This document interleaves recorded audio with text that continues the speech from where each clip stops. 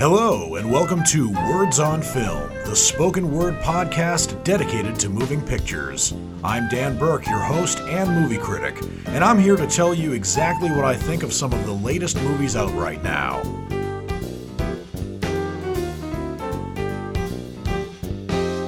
I have three brand new movies to review for you. First, however, there was a certain movie legend that died last week. He actually died on Friday, February 5th, but I didn't actually hear the news about it until the day after I did this show, so I want to pay tribute to him right now.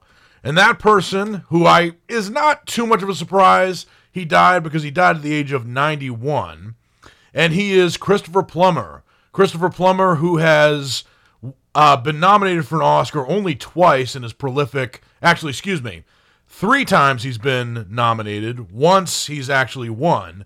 But the first time he was nominated was actually in 2010 for the movie The Last Station, which I have to confess I haven't actually seen. But the three times he's been nominated, and the one time he won for The Last Station, Beginners, and All the Money in the World, is basically just the tip of the iceberg in terms of great movies in which he's acted. He probably is best known to audiences, both modern and, from 50 or 60 years ago, from his breakout role, although not his first role in movies, as Captain Von Trapp in The Sound of Music. That was his breakout role. And even though The Sound of Music won Best Picture in 1965, he actually was not nominated for an Oscar for that role. And several other movies he's been in, which are of note. It's almost too many to name in terms of the movies and TV series in which he's acted. So I'm actually going to go for the movies that I've seen of his, which have made the biggest impact on me personally. And when I think about somebody's acting career as prolific as Christopher Plummer, even though I am a cinephile and I literally see hundreds of movies per year, I feel like I have barely seen any movies with Christopher Plummer in them. Having said that, there are movies he's done mostly of late, as in the 80s, 90s, and a little bit after that, that really had an impact on me. And there have been movies that I've reviewed of Christopher Plummer's that I've reviewed on this show from the last couple of years. And probably at the end of each and every one of those reviews, I have said, if Christopher Plummer dies tomorrow, this will be a great note on which to end. And I said that about a few movies of his. There's one film that came out in 2015, I believe, and I'm actually trying to find it on my computer right now because I need this kind of reference point. Here it is. 2015, 3 years after he won his first Academy Award for the movie Beginners, which is actually, he still holds the record for the oldest person ever to have won an Academy Award. And I actually have not seen that movie Beginners, but I have seen the movie Remember from 2015. And that was an excellent film. He plays a man who is a Holocaust survivor who has a number tattooed on his arm, and he is trying to actually find his persecutor, who he believes is hiding out somewhere in the United States, where he also has been a refugee for so many years. He was in Remember alongside Martin Landau, and that wasn't Martin Landau's last movie either, but both of them did a great job in that film. It's really too bad that Remember didn't get the Oscar attention that it probably deserved. However, I think that Christopher Plummer's career as an actor has had so many prolific roles. I also remember him in a few Spike Lee movies. There was one he played in Malcolm X. Let me say that again. He's been in a few Spike Lee movies where he's had a profound impact on the movie. He played, in Malcolm X, a very small role of Chaplain Gill, who Malcolm Little, played by Denzel Washington, confronts when he is in prison. And even though Christopher Plummer was in that movie for only a couple of minutes, it was certainly a very profound supporting role, and it certainly showed how Malcolm X's mindset was formed from the opinions of others, particularly when it came to religion. There's another, I think, underrated movie directed by Spike Lee joint, in which Christopher Plummer co-starred, and that was the movie Inside Man. And Inside Man was a very exciting movie, also starring Denzel Washington and also featuring a bigger supporting role by Christopher Plummer, but one that certainly had a profound impact on the entire movie and made it more than just a bank heist film. Christopher Plummer was a bit of a villain in the movie Inside Man, and to say any more about why he was a villain would probably give away the film, but that was another later role of Christopher Plummer's that was excellent. He also provided the voices of several cartoon characters, interestingly enough. He played the role of a pigeon in An American Tail. He played the role of an evil owl who wanted to keep the world dark in Rockadoodle. But probably a better role for him was the one of an aging aviator, who is very similar to Charles Lindbergh, only in the movie Up, he was Charles Muntz. And he also has an army of talking dogs, which I thought was... The dogs were very funny, although very menacing. But Charles Muntz is one of those characters who you don't think is going to be the villain, and maybe I gave it away that he would be, but then again, he's voiced by Christopher Plummer, who usually plays a villain when he's doing some voice acting roles. But there was one other movie for which Christopher Plummer was nominated for a deserved Academy Award, and that movie was All the Money in the World. And All the Money in the World came out about 4 years ago in 2017. It was not Christopher Plummer's last role, but it was actually a role that Kevin Spacey had filmed, but then he got into all that trouble in early 2017 for sexual misconduct, with several people alleging that of Kevin Spacey. And when this movie came out, All the Money in the World, I had heard about Christopher Plummer coming in with the cooperation of co-stars Mark Wahlberg and Michelle Williams to refilm all the scenes that Kevin Spacey had previously filmed. And at first I thought, I'm not condoning Kevin Spacey's misconduct. What he did, or what he is alleged to have done, is bad.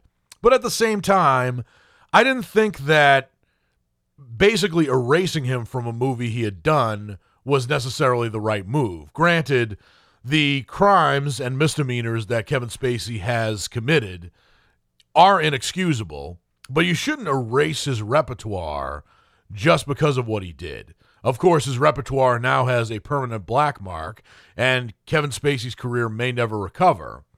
And I thought that until I actually saw All the Money in the World, and I saw what an amazing job Christopher Plummer did in that role as the man who was, in the early 1970s, at that time, the richest man in the world, J. Paul Getty, who owned Getty Oil and started that group, or rather that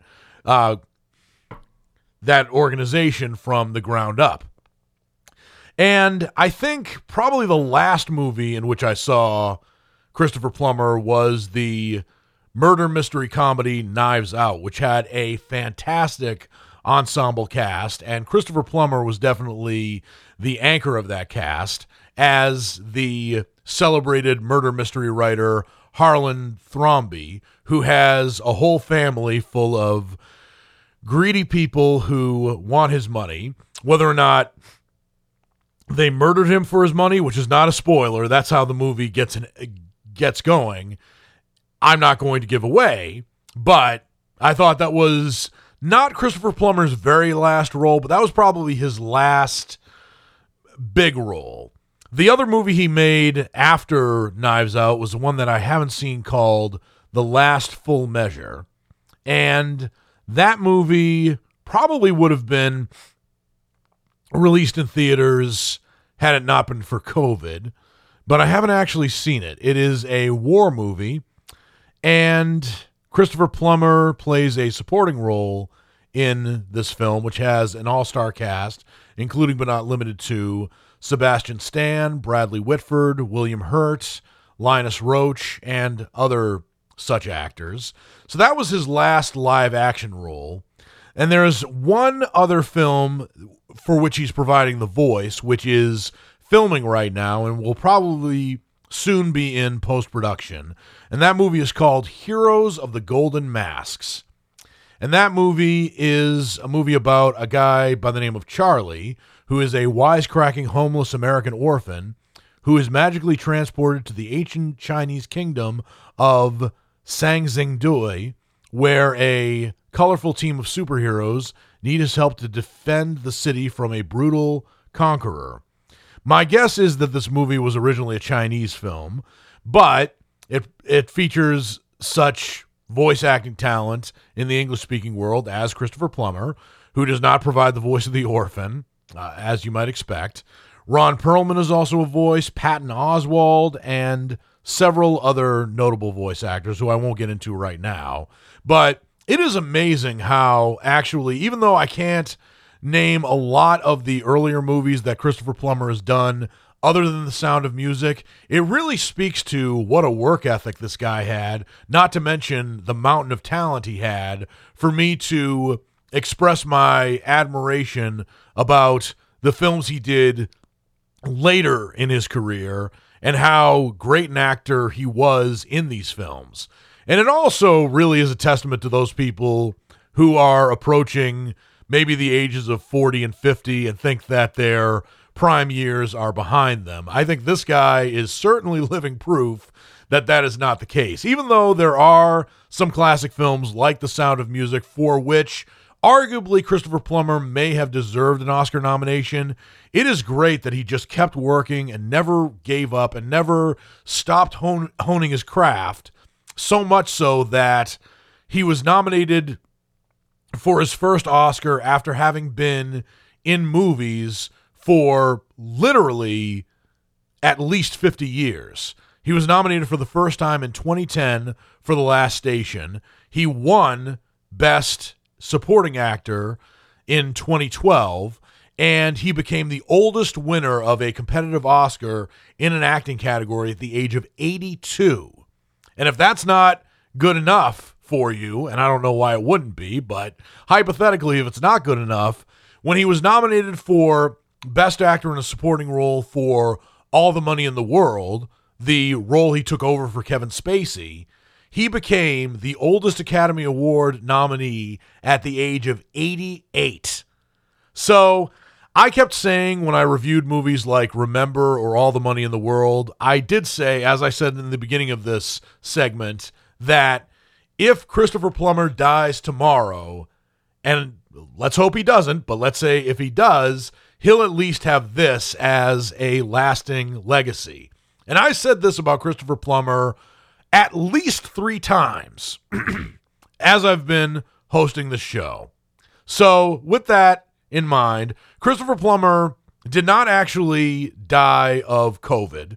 He died, I think, of natural causes, of heart failure. And he died in his home in Weston, Connecticut. And even though I would have loved to have met this guy, we still have a vast repertoire of films by which to remember him. So Christopher Plummer, Words on Film, salutes you.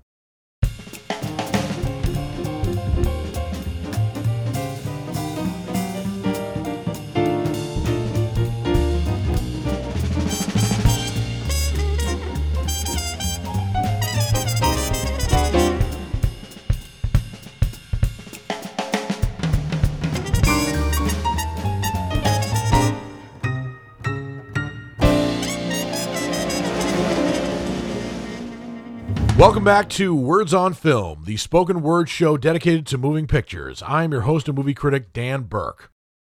The first movie I'm going to be reviewing for you is a movie that just was released on HBO Max and is in movie theaters that are still open, at least the big multiplexes.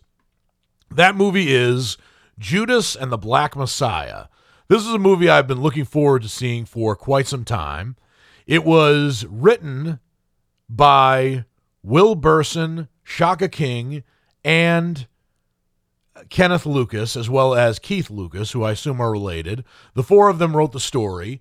Will Burson and Shaka King wrote the screenplay, and Shaka King directed this film. Let me just tell you what it's about before I get into Shaka King's repertoire, because I do tend to get into some tangents about what directors and writers have directed and or written respectively before I get into the meat of this movie. So, surprisingly enough, this is not based on a book. It is the story of Fred Hampton, chairman of the Illinois Black Panther Party, and his fateful betrayal by FBI informant William O'Neill. Fred Hampton, who is a real person, or who was a real person, is played in this movie by Daniel Kaluuya, best known for his leading role in the movie Get Out, for which he was nominated deservedly for an Academy Award in 2018 for Best Actor in a Leading Role. He didn't win for that role, but this movie demonstrates that his best work is not behind him. Same thing goes for Lakeith Stanfield, who had a small but powerful supporting role in the movie Get Out. And since his role in the movie Get Out, for which he was only on screen for maybe about 5 minutes total, but he still had a profound impact on the movie, as well as Daniel Kaluuya's leading character in the film. He has actually gone on to a number of notable supporting and starring roles. He was in a very odd film in 2018 called Sorry to Bother You, but that made the list, a lot of people's lists of best films of the year. And even though I didn't think it was one of the best films of the year, I still loved it, and Lakeith Stanfield was excellent in that film. And I think in this film, the two of them, Daniel Kaluuya and Lakeith Stanfield, play very well off of each other. And these two are real people. Even though this is not based on a book or a newspaper article, or at least it's not credited for being based on either of those things, it still is a profound movie that is based on a true story. There's probably some fudging of what exactly happened in this film, as there usually is for dramatic purposes, but basically the sequence of events that happened in this film are more or less true. So Lakeith Stanfield plays the part of Bill O'Neill, who is a small-time thief, and he is actually caught in the beginning of the film in 1968, shortly after the assassination of Dr. Martin Luther King Jr. in Chicago, as he is impersonating an FBI agent and stealing a very nice car.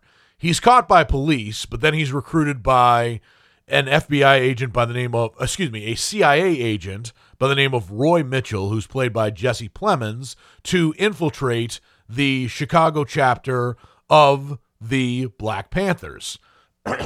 And we already know in this film, if we don't know already, that the CIA, very much like they felt about Martin Luther King Jr., does not like the Black Panthers, arguably even more so than Dr. Martin Luther King. J. Edgar Hoover in this movie is played by Martin Sheen in an almost unrecognizable performance. He is unrecognizable physically, but you can definitely tell it's that classic Martin Sheen voice. But it's been a while since Martin Sheen has played the villain in a movie, or in a TV show for that matter, and he's playing somebody who is the exact opposite of his signature character from The West Wing, President Josiah Bartlet. And I'm willing to bet that a lot of people were going back to watching The West Wing over the last 4 years just to know what a good president looked and sounded like. But you won't get it in this movie.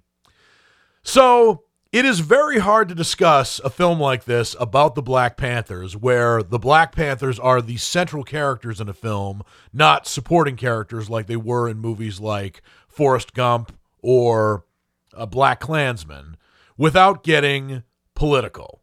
And I'm going to try my best not to get political here, but the Black Panthers were a very polarizing radical group, and they still are.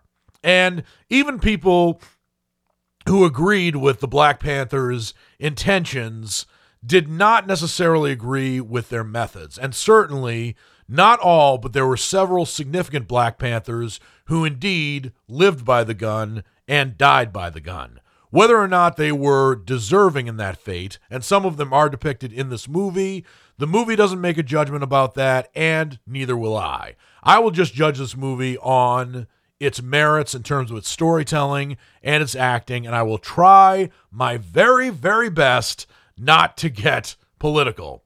But I'm just telling you, it's really hard to do. And for starters, Daniel Kaluuya and Lakeith Stanfield are both amazing in this movie. They work very well off each other, and Lakeith Stanfield, probably even more so than Daniel Kaluuya, has a great Shakespearean-like role where he is torn between the allegiance of someone he admires very much, as well as his role as a reluctant FBI informant. And what becomes of Bill O'Neill years later is depicted here in this film towards the very end, documentary style. As a matter of fact, you see interview footage of Bill O'Neill as he is interviewed for the celebrated and Emmy Award-winning docuseries from PBS, Eyes on the Prize, which, if you've never seen it, I highly recommend it. But in short, Eyes on the Prize is, I think, a deservedly celebrated docuseries about the highs and the lows of the Black civil rights movement from approximately the early 1950s to the late 1970s. And the Black Panthers, whether or not you agreed with them, did have a role in the civil rights movement, and that is depicted very well here. I also really liked Jesse Plemons as the CIA agent, and if I said that Bill O'Neill was an FBI informant, I apologize about that. That was a mistake on my part. He was a CIA informant who reported to Jesse Plemons' character, Roy Mitchell. I don't know if Roy Mitchell is a real person or a composite character. My guess is, because you learn nothing about him, or it's stated that there's nothing about him in the written epilogue at the end, that he is indeed a composite character. But no doubt there was somebody like Roy Mitchell in the CIA who was basically overseeing Bill O'Neill and his wiretapping. But regardless of how you feel about the Black Panthers, whether you're for them or against them, and for whatever reason, either their methods or their intentions, you can't deny some of the powerful and sometimes even heartbreaking performances here.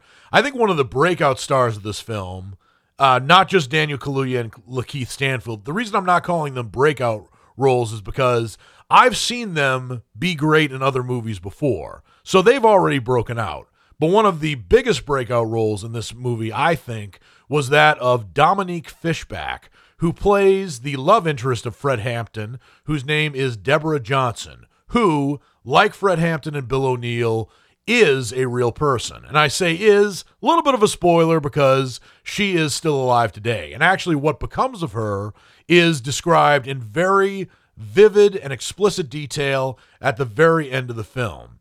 And the relationship that Deborah Johnson has with Fred Hampton in this film is indeed heartbreaking, probably as it was in real life. And another supporting role I should note is that of Lil Rel Howery. Lil Rel Howery, as I mentioned when I was talking about the films that are coming out next week, and that was last week, so this movie right here, has a supporting role in this movie I'm not going to say it's similar to the one he had in Get Out, but like Daniel Kaluuya and Lakeith Stanfield, he had a very, very memorable role in the movie Get Out as Daniel Kaluuya's best friend. And I do have to say, if you were to make a top 10 list like Watch Mojo about the top 10 best friends in movie history, Lil Rel Howery, the role that he played in Get Out would probably be in the top 5, probably in the top 3. He was a good best friend, a great best friend, I should probably say. In this movie, like Lakeith Stanfield in Get Out, Lil Rel Howery has a supporting role, but it's much smaller. But when he appears on screen, and with what little time he does appear on screen, he does have a profound impact on the movie, the story of Bill O'Neill, and the story of Judas and the Black Messiah in general. So there is a lot to love about Judas and the Black Messiah. It is probably the second great film of 2021, and it is a movie that does not sway one way or the other in terms of political stance, but I have to say this is probably the first great film of director Shaka King. Shaka King is black, and his name sounds gender ambiguous, but he's a man, and he had previously directed a number of short films and episodes of TV shows, but this is actually his sophomore effort as a feature film director.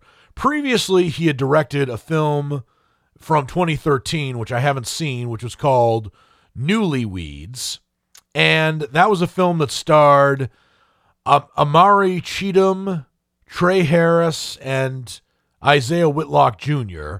Isaiah Whitlock Jr. is the only actor in this roster that I know, and it sounds like it's just from the description of the movie, it's a comedy, but this movie, Judas and the Black Messiah, is definitely Shaka King's breakout role as a director, and very much like other directors like Justin Simien when he directed Dear White People.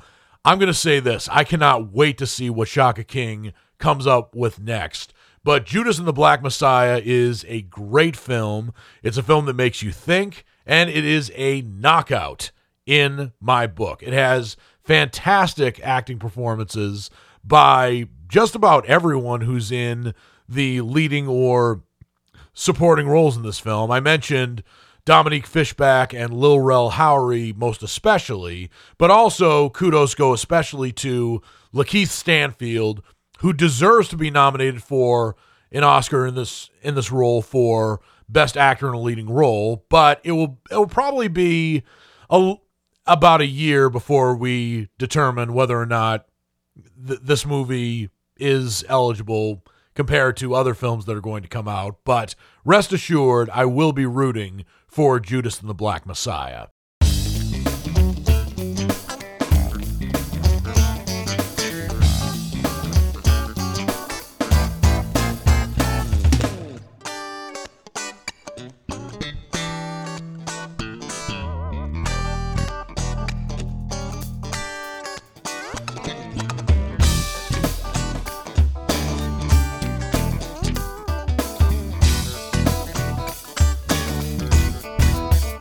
Welcome back to Words on Film, the spoken word show dedicated to moving pictures. I am your host and movie critic, Dan Burke.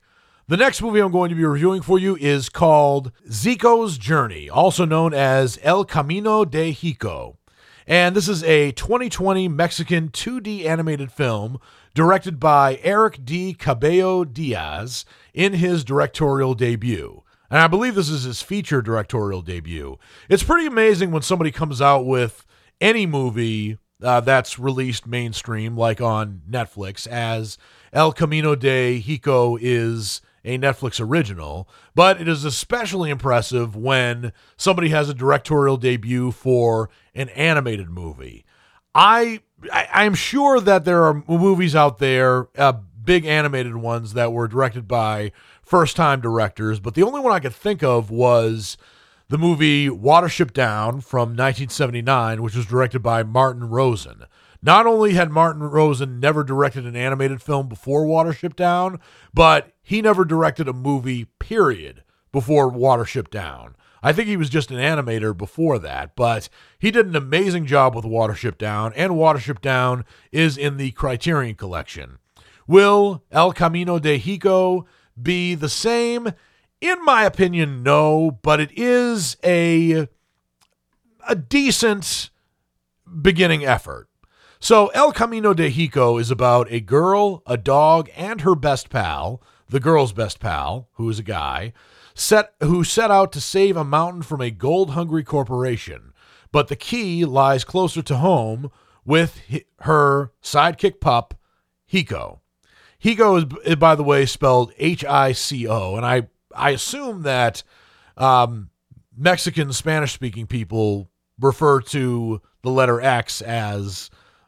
They pronounce the letter X as the letter H, like Mexico. So that's the way I'm going to pronounce the name of the dog. But even though I saw this in Spanish with English subtitles, it sounded like some characters referred to the dog as Hico. Some of them referred to the dog as Chico, but I don't know for sure.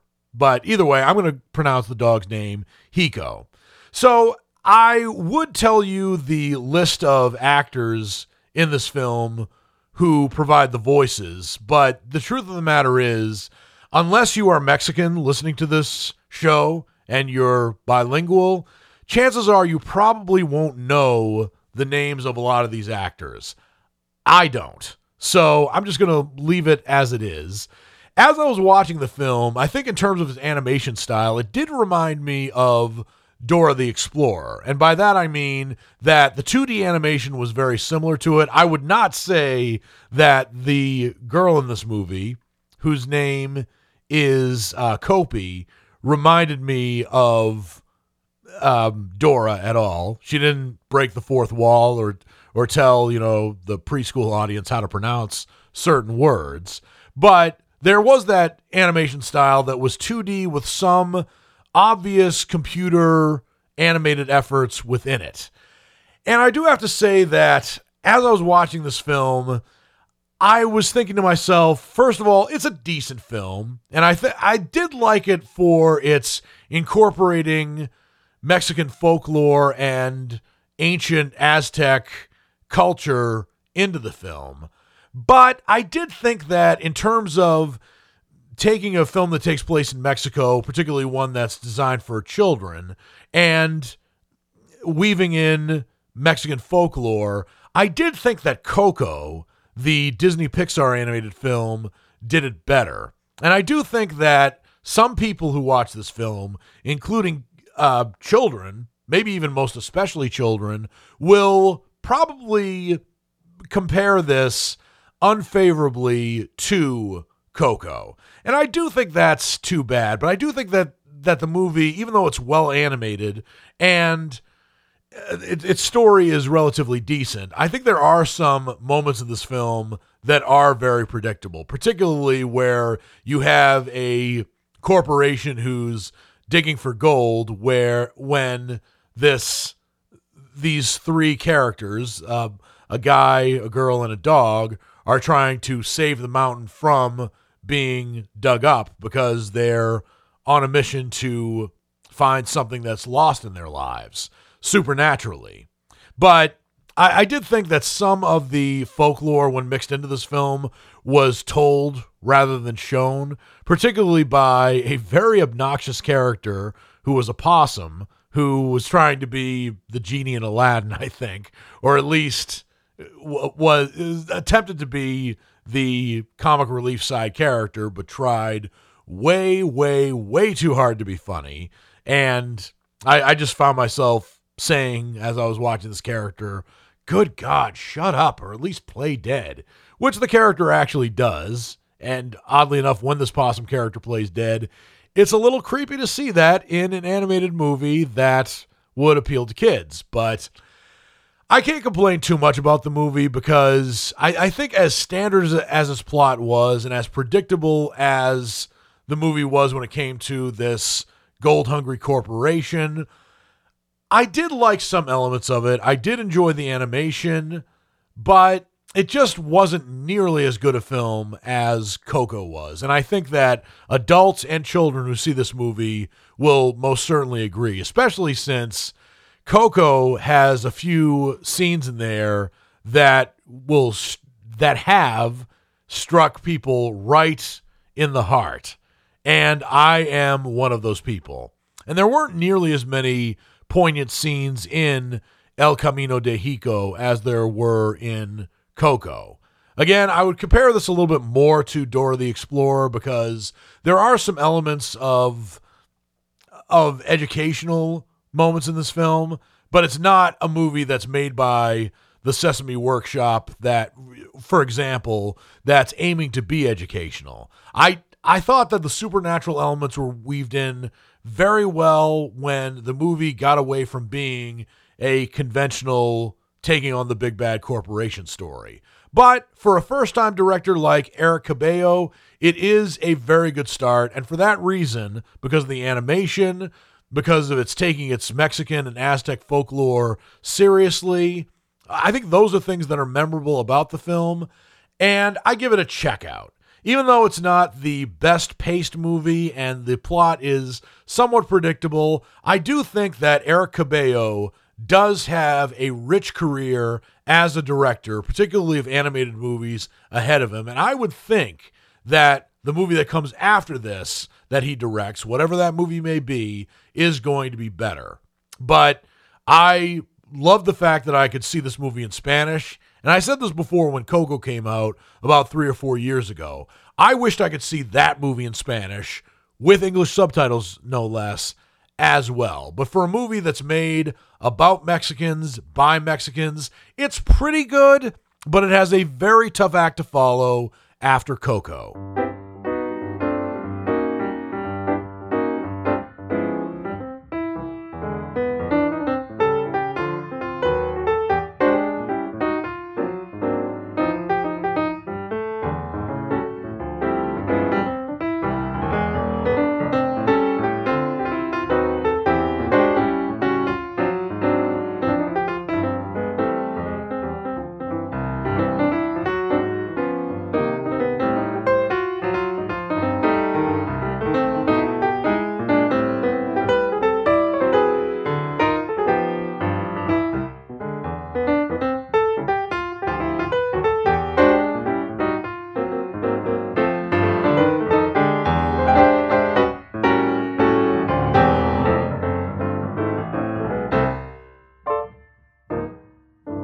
Welcome back to Words on Film, the spoken word show dedicated to moving pictures. I am your host and movie critic, Dan Burke.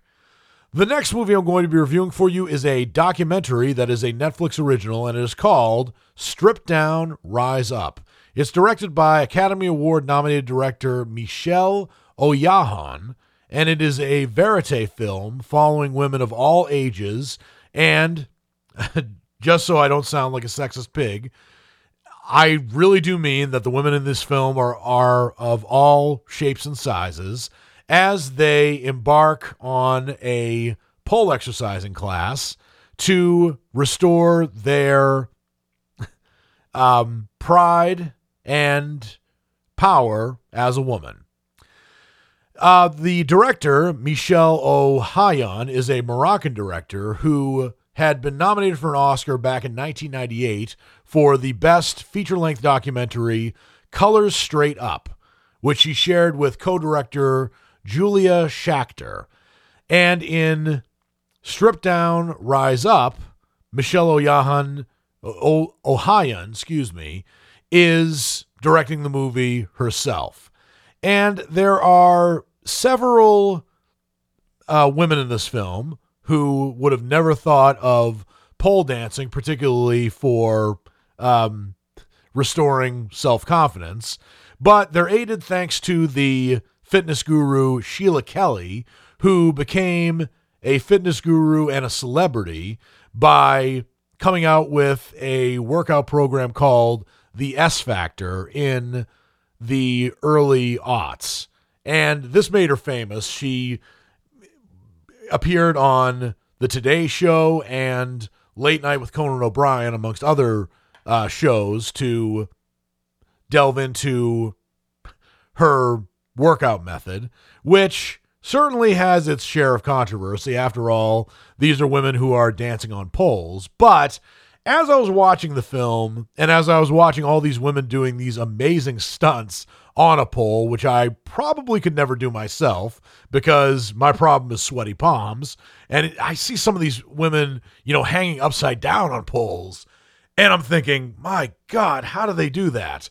But it's not for titillation or for the approval of men, and I can respect it for that reason. As a matter of fact, the women, even though the name of the documentary is Strip Down, Rise Up, the women in this documentary are not stripping. They're not taking off clothes, and they're not performing for men. Actually, I would imagine that dancing on a pole for a woman would be a great exercise. For a man, probably not, for several reasons, and it has nothing to do with objectification. It has more to do with women being generally smaller than men and also having a better sense of balance. But then again, this movie actually rules in a few select men who actually take up pole dancing and have a good time with it, whatever reasons there may be.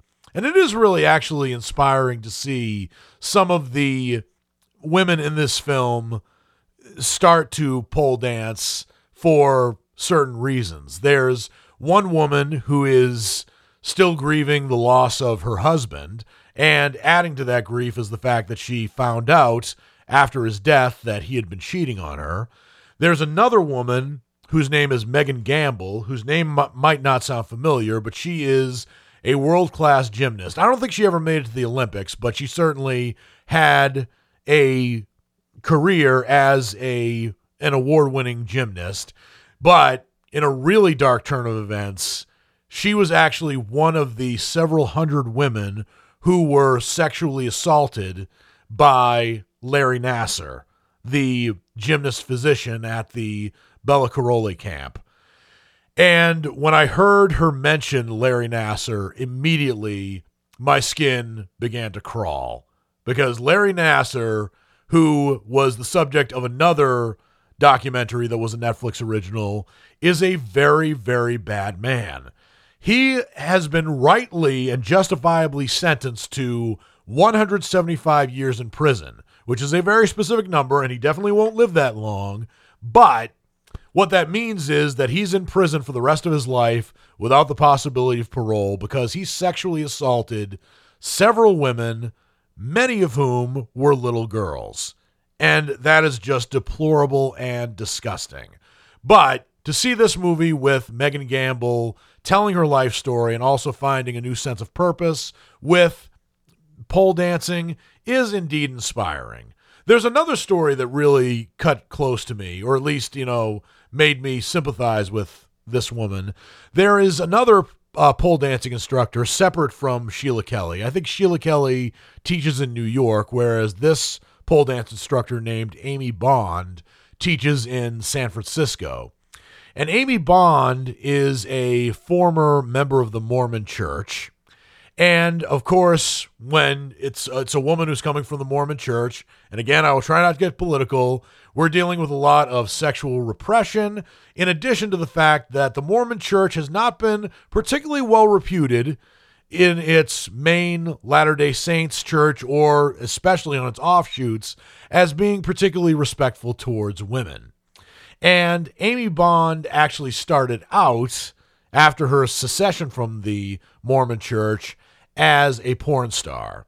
And she still has yet to shake off some of the stigma of being a porn star. I'm not judging her for getting into that field. I'm very happy she got out of it, but I'm not judging her for having gotten into it.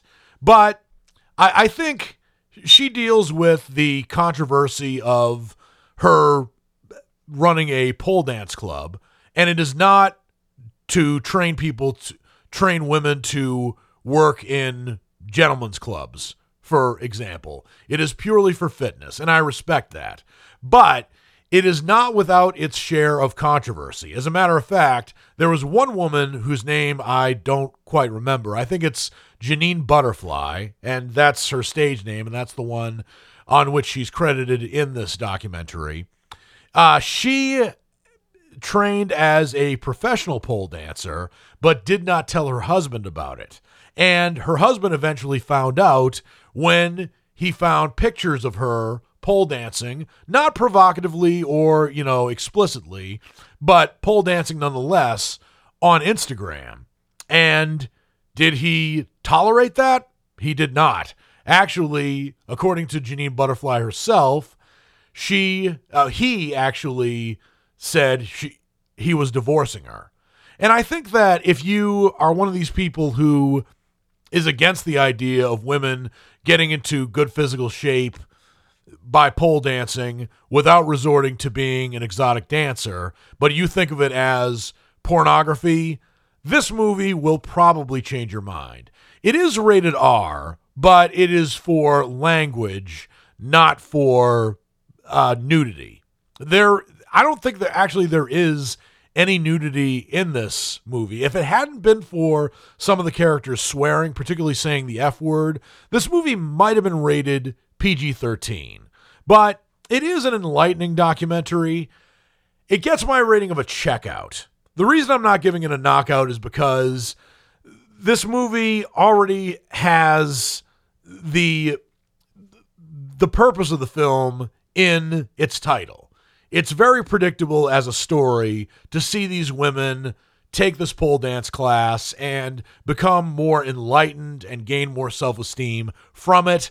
I could see that coming. So this is a good documentary, and it is very inspiring to hear some of these women's stories. But in my opinion, it's not great because I knew that's where the story was going. I also have more of an open mind and know that somebody who takes a fitness class where they dance on a pole or hang from a pole are not engaging in exotic dancing or prostitution or anything for the benefit of a male gazer's eye. But I knew that kind of going into it. But that's not taking away from the women's stories in this film. I just thought it was a little bit predictable for me, but I still think it is worth watching, especially if you're a woman.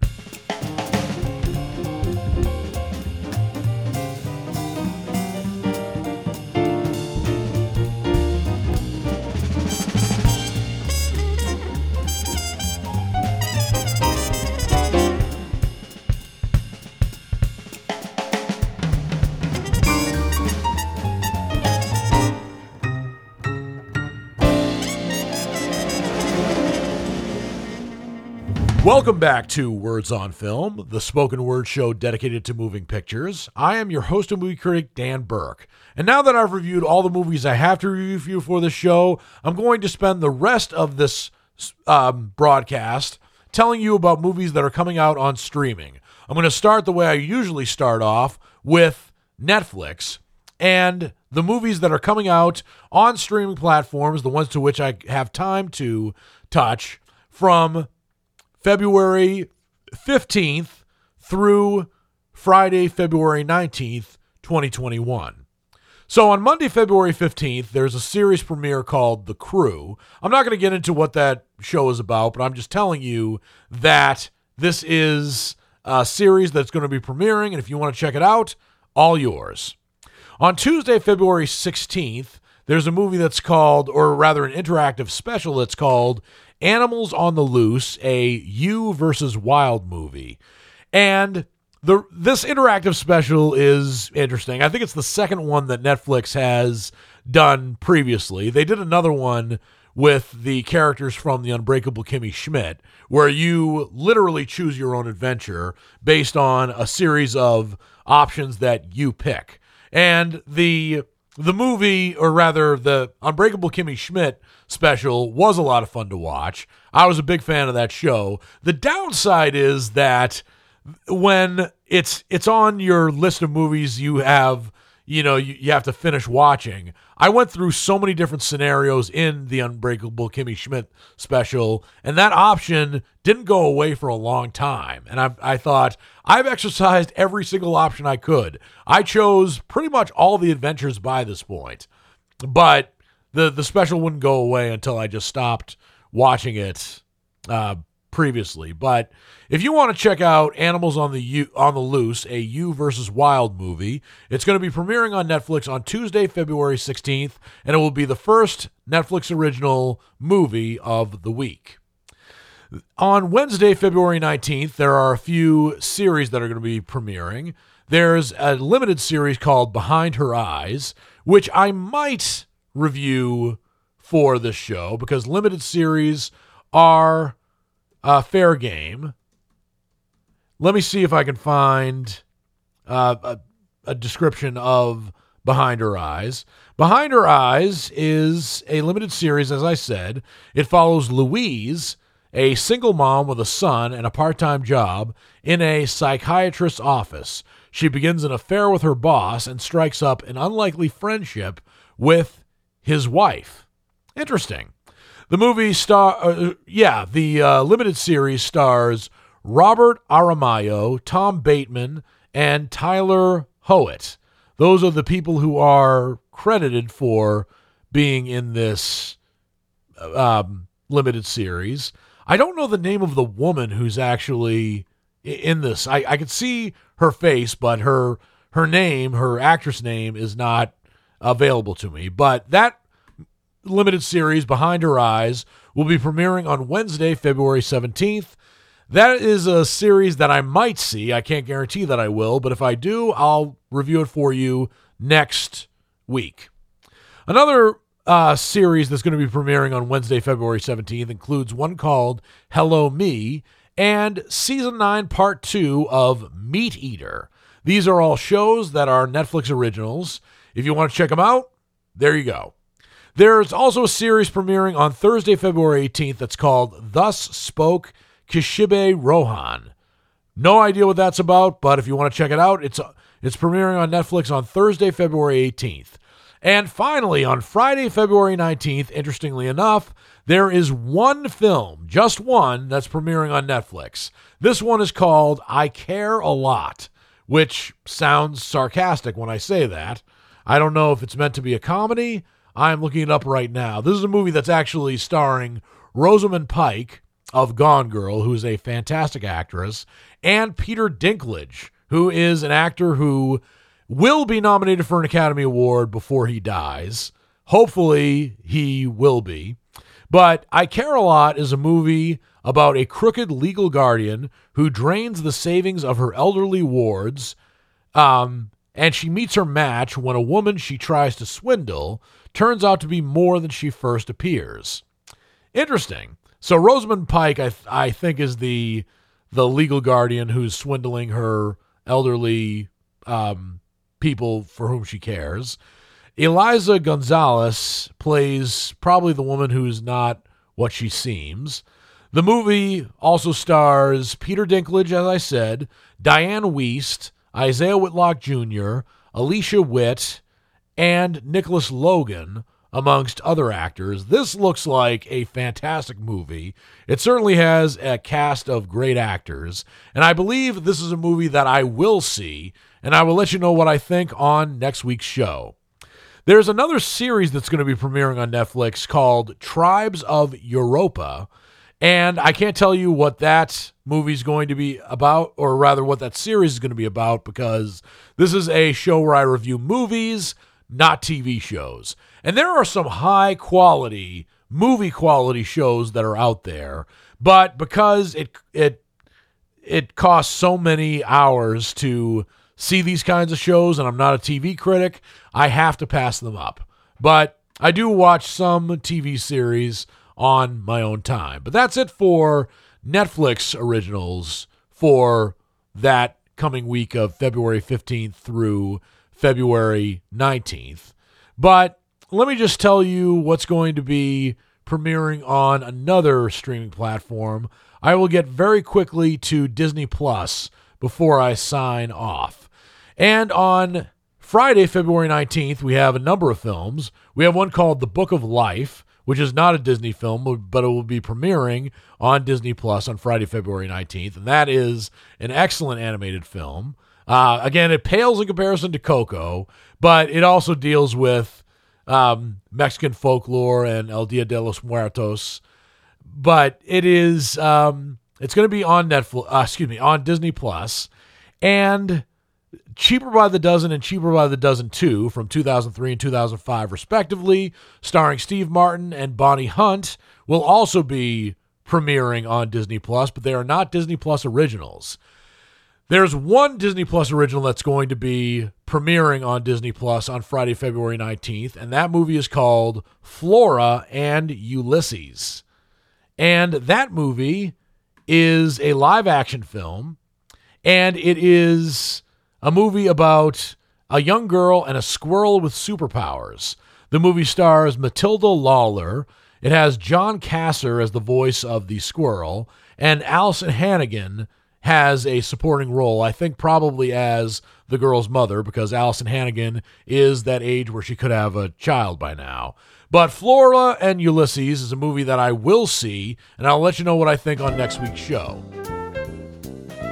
Well, that's all the time I have for this episode of Words on Film. I always love talking about movies, and I hope you liked what you heard. If you did, please subscribe and rate the show and leave comments if you can. I would love to get your feedback, even if it's more criticism than praise.